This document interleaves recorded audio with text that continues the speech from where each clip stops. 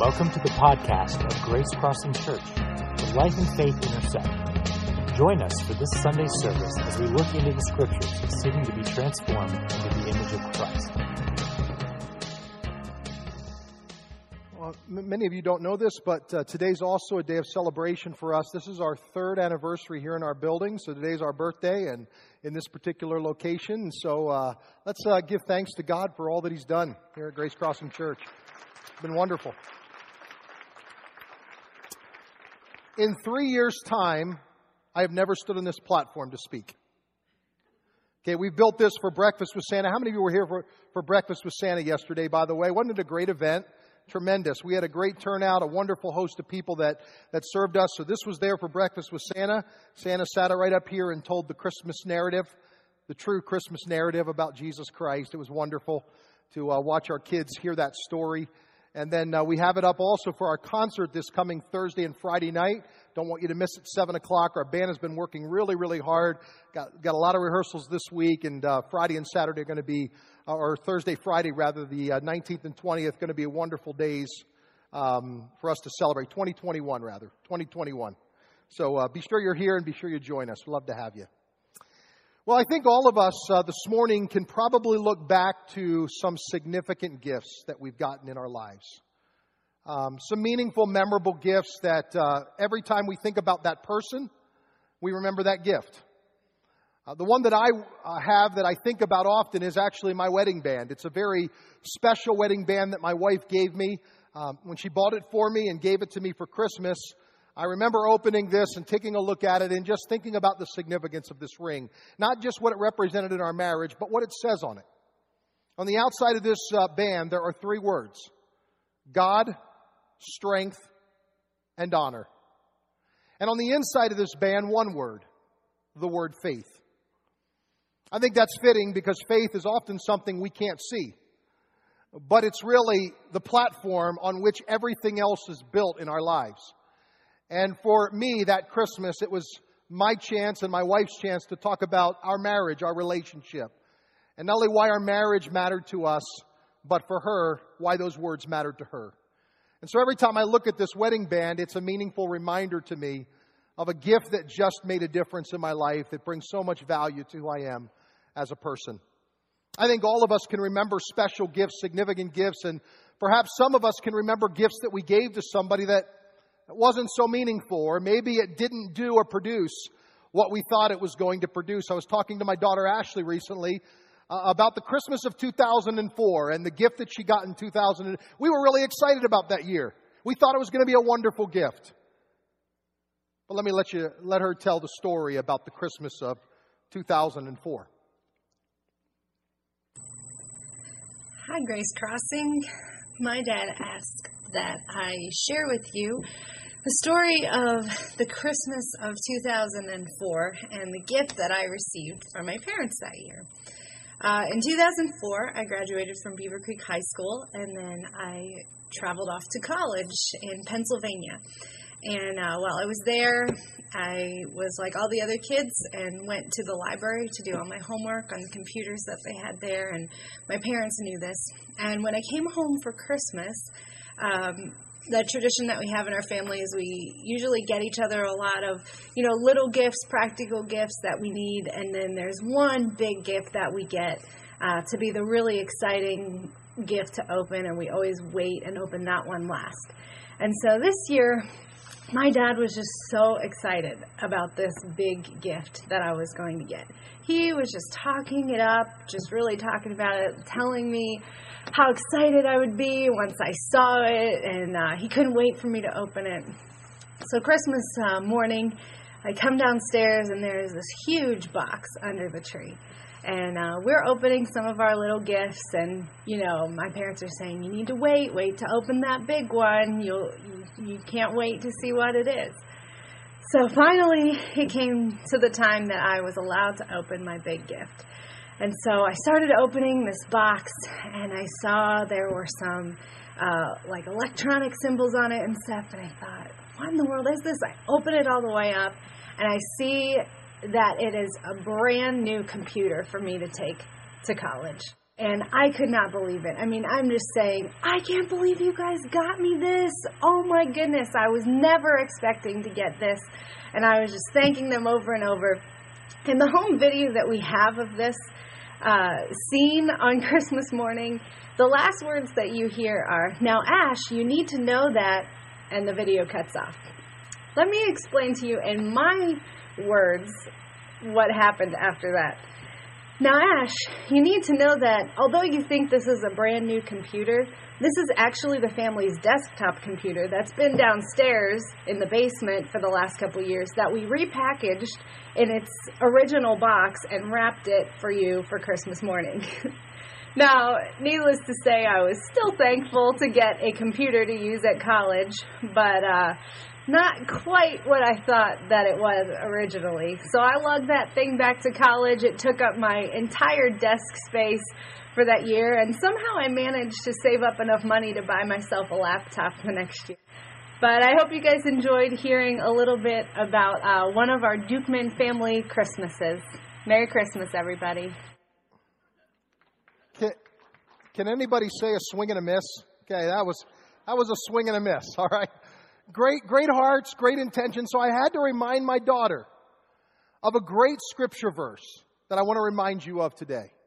It's found actually in Acts chapter 20, and we're given this verse by Luke, who wrote the book of Acts. If it weren't for Luke, we wouldn't have these words of Jesus, because they appear nowhere in the Gospels. But here's what it says. "You should remember the words of the Lord Jesus. It is more blessed to give than to receive," Ashley.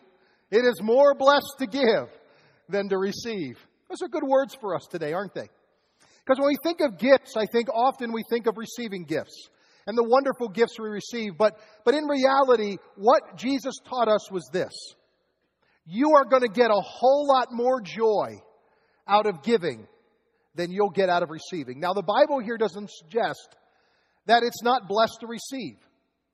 I mean, I still like to receive gifts, don't you? But if we're honest with ourselves, how much more do we need? I mean, if we're honest with ourselves, most of us don't need anything else, any other gift. And so what the Bible says here is that true happiness in life doesn't come from receiving gifts. True happiness in life comes as we give gifts away. There are children at the Red Cross emergency housing that this Christmas are going to be blessed because you have given. We had a giving tree last Sunday morning in our community room. Every single one of those ornaments that contained a gift was taken last Sunday morning. And we had people waiting in line to receive one of those ornaments. Now, if you still want to give, we have our change for $1 out in our gallery. We've been collecting over the last number of weeks resources that we can help a family in our community that is hurting because of the loss of their mother, a spouse, a child. And we're going to help supply and bless this family as the Lord enables us to do that. Every time that you give to a 50c3, a not-for-profit organization, you are making a difference. Grace Crossing Church is one of those. We are a not-for-profit entity here that's adding value to our community. And every time you give to an organization that is adding value to the community, you are doing what Jesus commended us to do. That it is more blessed to give than it is to receive. And every time you give, you allow us to have a larger, broader influence and impact on our community. So thank you for your generosity. And this morning, there are two particular gifts that I want to talk about that we get because of Jesus Christ. They come part and parcel with the birth of Christ. But these gifts are unique in the sense that God gives them to us, and then He asks us to turn around and to give them also to others. We don't take the gift we've received and give that gift away, but we do the very same thing Jesus did for us. And these two gifts are absolutely incredible gifts that every one of us in this auditorium need in our life operationally. It's my grown-up Christmas list for you that are here today. Both of them are found in the narrative of the Christmas story. The first one that we're going to take note of is found when the angels come to the shepherds as they're out at night tending their flocks. And here was the announcement that came in Luke chapter 2. Glory to God in the highest, and on earth peace, goodwill toward men. Now I think that we've got to note this morning. There is a direct correlation between giving God glory and the presence of peace.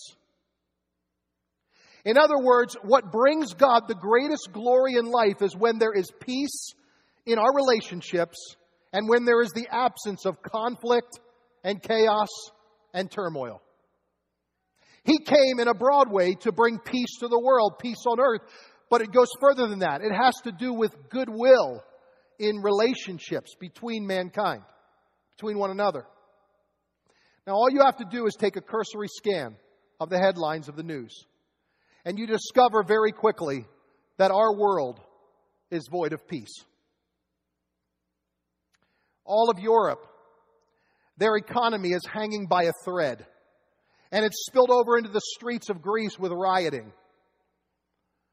We've got problems that are continuing today in Egypt, as we see that 18 months ago they overthrew a dictator, and they're right on the verge of deposing another one.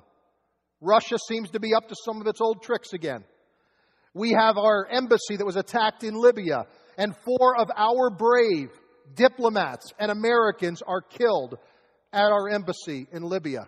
And then we've got a war that continues in Afghanistan, trying to deal with terrorism. Here's the reality. As you look at the landscape of the world, and then you add into it things like what happened in Connecticut just 2 days ago, you realize that the world is desperate for peace. Strife abounds. And if you're like me, when I hear the stories, I feel a little bit helpless, powerless. Like, what can we do to make a difference? I feel like when I was a kid and I used to hear my mom and dad fighting, and I was in my bedroom feeling helpless but hoping for the best. That's kind of what we feel like when we see the chaos of our world and we feel like, God, what can we do to make a difference? But we're not powerless. There is something that we can do to make a difference. We can be agents of God's peace in our relationships. In other words, in our scope of influence, in the world that we live in, we can do exactly what Jesus did. We can bring peace on earth and goodwill toward men. We have an opportunity to do that every day in our relationships, because here's what happens in life. As we go through our lives, there tends to be brush fires that start in relationships. It might be misunderstandings. It could be conflict in a relationship. It could actually be an all-out war situation with somebody else. And what happens is we make this huge mistake of thinking if we ignore the brush fire, it will put itself out. Over time, that thing will just die down. It doesn't. Over time, those brush fires only get worse. And they begin to burn more intensely. And at some point in our life, we've got to stop long enough to say, can we do something about this? Can we bring some peace to this situation? Now, you might be here today, and I suspect there are a lot of us in this auditorium. We can probably think of 3 or 4 brush fires right now in our lives that are burning. Maybe some of them feel contained, and maybe they're not out of control, but they're burning. You say, how in the world do I know if I've got a relationship that needs peace? Let me give you a good question to ask yourself to help you with this. Who is it you're trying to avoid? In other words, who is it that you don't want to see? That when you're out and about, you don't want to run into them. When you go to family events, you don't want to see them. That could be a great way to figure out who the people are in our lives that we need to build peace with, that we need to bring goodwill to those relationships. We may need to take the fire hose of peace and turn them on the brush fire of conflict and chaos. I think God expects us as followers of Jesus to take the first step. That's tough to do. It's tough to be the person to pick up the phone and make the phone call and leave the message. It's tough to send the email to a person and say, I don't like the way things ended in our relationship. I just want to say that I'd like to restart this thing. Or maybe for you, it's somebody that's already passed. And maybe that relationship is already over. And it's going to be hard for you to deal with it. But for every relationship that's here on this earth today, we have the privilege of doing what God did. Peace on earth, goodwill toward men is still God's appeal that echoes through the heavens today. And it's God asking us to be agents of peace. If God is the agent of peace, and I believe He is in the universe, then we all as followers of God would do well to follow suit, wouldn't we? We'd do really well to follow God's example and say we're going to do everything we can to bring peace on earth, goodwill toward men. The gift of peace, I think, goes hand in hand with a second gift. A gift that every one of us receives at Christmas. Every one of us received it the moment we entrusted our hearts to Christ. And it's a gift that God expects us to give away. It's the gift of forgiveness. We often don't think about the birth of Christ having to do with forgiveness. But it's really what it was all about. In fact, when you go back and you look at the narrative of the Christmas story, and you find about what was said to Mary and to Joseph regarding the son that was going to be born, Luke's gospel tells us this. Luke chapter 1, verse 31, when the angel spoke to Mary, "You will conceive and give birth to a son, and you will name him Jesus." God was very specific about the name. Matthew chapter 1, verse 21, an angel appears to Joseph and says this, "Mary will have a son, and you are to name him Jesus, for he will save his people from their sins." The name Jesus simply means Savior or the one who rescues. Listen, if God had thought that we needed a healer, He would have sent a doctor. If God thought that what we needed was knowledge, He'd have sent an educator. If God thought what we needed was more information, more understanding, He would have sent a scientist. If God said that what they need is more money, they need a better economy, God would have sent a banker, a financier. But God didn't. God knew what every person needed was forgiveness. And so He sent a Savior. He sent the one who could come and bring us what we need, what we struggle with most in life. And that is, how do we forgive people who have hurt us? You know, this Christmas is a great time for you to take an inventory of that landscape and ask yourself, are there people in my life who I need to forgive and release? And I want to give you a new paradigm on forgiveness this morning. I was listening yesterday following Breakfast with Santa. In the afternoon, we were home, and it was my wife and myself, my daughter Aubrey, and my grandson Shane were sitting there, and we decided to turn the news on to catch up to date with what was happening in Connecticut.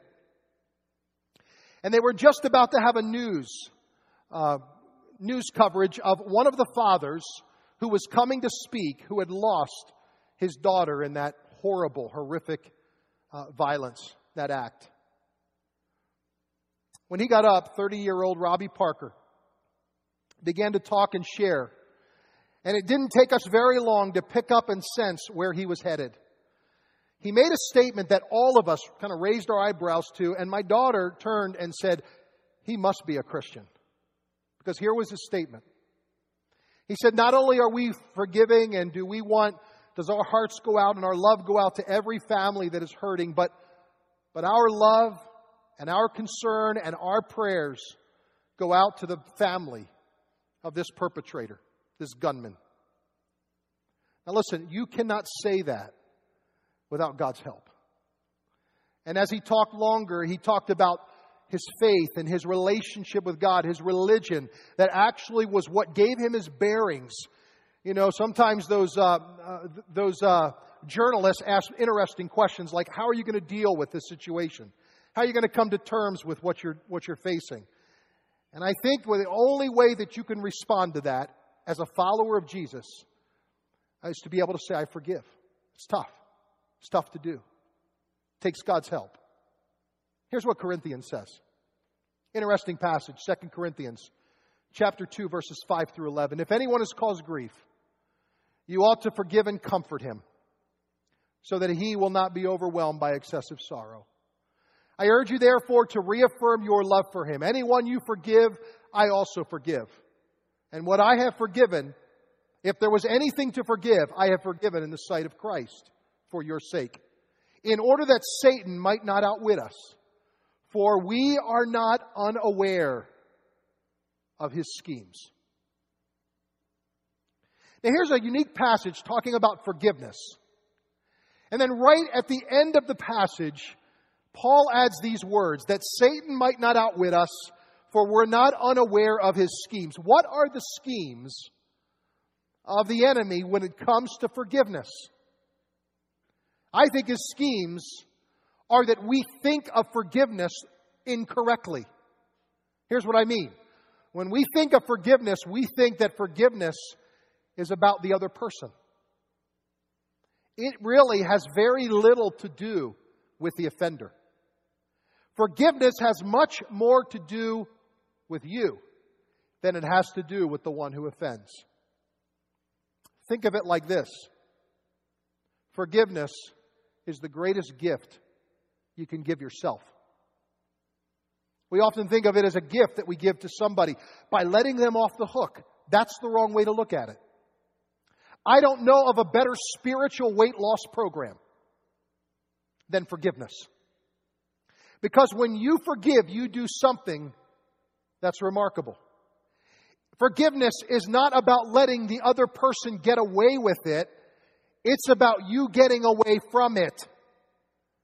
And forgiveness allows you to distance yourself from that painful experience and not allow it to continue to bring damage and hurt to your life. It's not about letting them get away with it. It's about you getting away from it. Let me frame this with a story.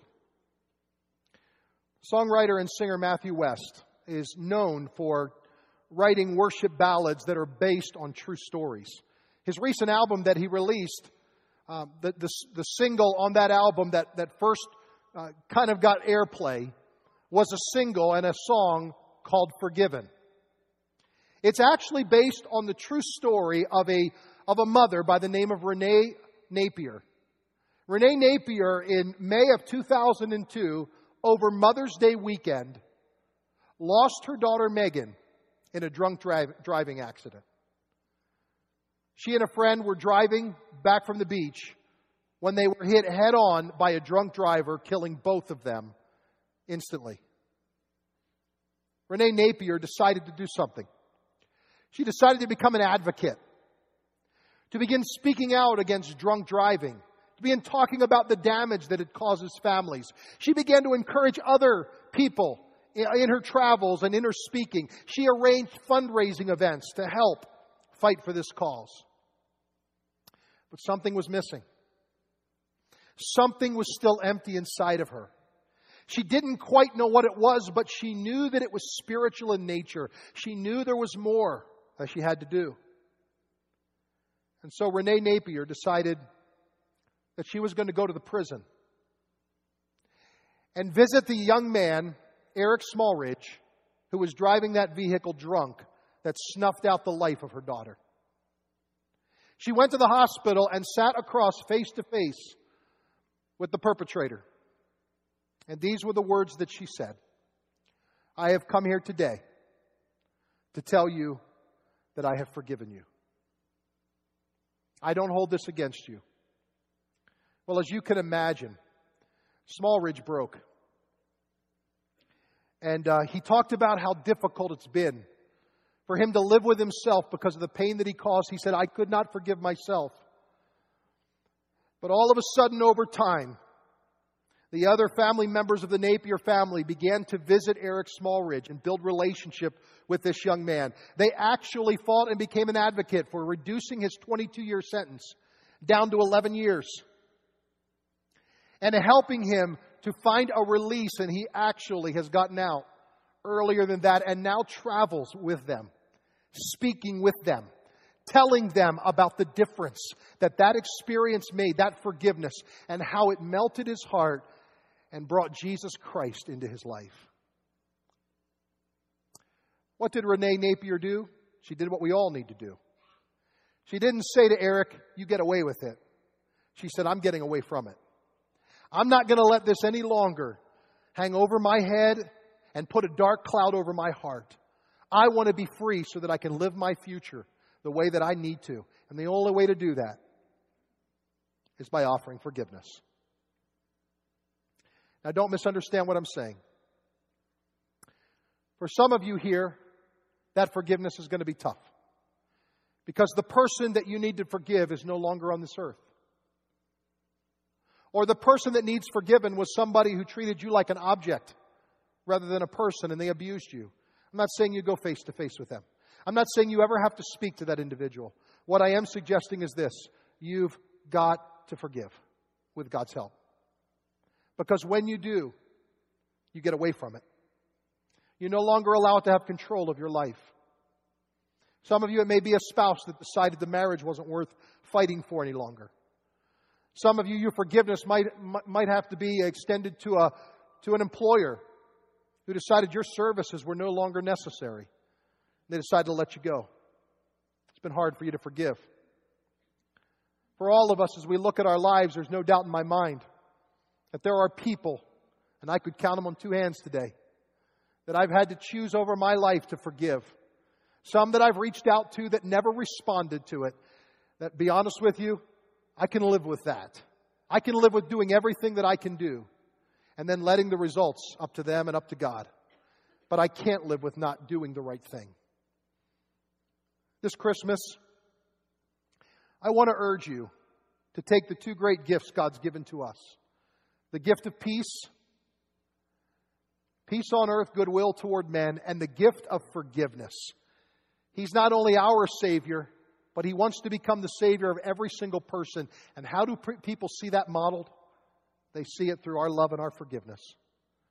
I urge you this Christmas, don't let another Christmas come and go without doing what you need to do to receive and to give the greatest gift, the greatest gifts that God offers to us. Let's pray together. Would you bow your head and close your eyes, and let me just offer a prayer for us as we close. I think the forgiveness in life begins between us and God.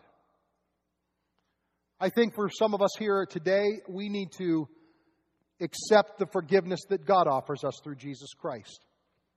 We've thought about this before, and maybe we even have said the prayer before, but maybe we've struggled to forgive ourselves. Can I encourage you today? God loves you so very much that He gave the greatest gift to this earth. The gift of His Son that brought this full package of redemption, forgiveness, and healing, and grace, and a new start, a new beginning. And He wants you to experience it. When we do what we can do, then God does what God can do. What we can do is we can surrender our hearts to Him. We can yield our rights to God. We can offer grace and peace and forgiveness to those that have offended us. And when we do, then God can do what God does. So this morning, let me pray for you and pray with you and just ask for God's grace to be extended to us. We ask, Lord, today that You'll help us to humble ourselves before You, to acknowledge, God, the difficulty that we have at times to live at peace with certain individuals, at times to forgive those that have offended us, those that have violated us. We need, God, Your grace, and we need Your mercy. We thank You for the incredible gifts that You give to us that are found in the birth and the person of Your Son, Jesus. And we thank You for the invitation and the challenge that You give us then to take those same gifts that we've received, the gift of peace and the gift of forgiveness, and to give it away. Help us, I pray, Lord, as we humble ourselves and as we seek You, the great Savior of this world. As we seek you, God, help us, I pray, to have the courage that we need to take those bold steps and to do the right thing, to do what we must do. We pray, God, that every one of us will choose to get away from those situations that continue to haunt us and make it difficult to honor and serve you the way that we should. We want to be honorable to you, God, so we need your help. We pray this Christmas season would be filled with people here at Grace Crossing Church that are putting this to practice and that are modeling it. Bless each one here, God, those that may not know you, those that may this morning want to surrender their life to you. In this moment of prayer, I pray that they, God, would receive the forgiveness that is found in Jesus. Forgive them, make them whole, make them right, and make their Christmas extra special, I pray, as they receive you. We ask these things in Christ's name. Amen. Thanks for joining us today.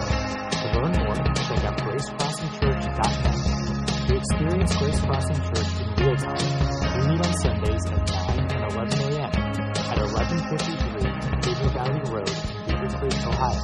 Thanks, and have a wonderful day.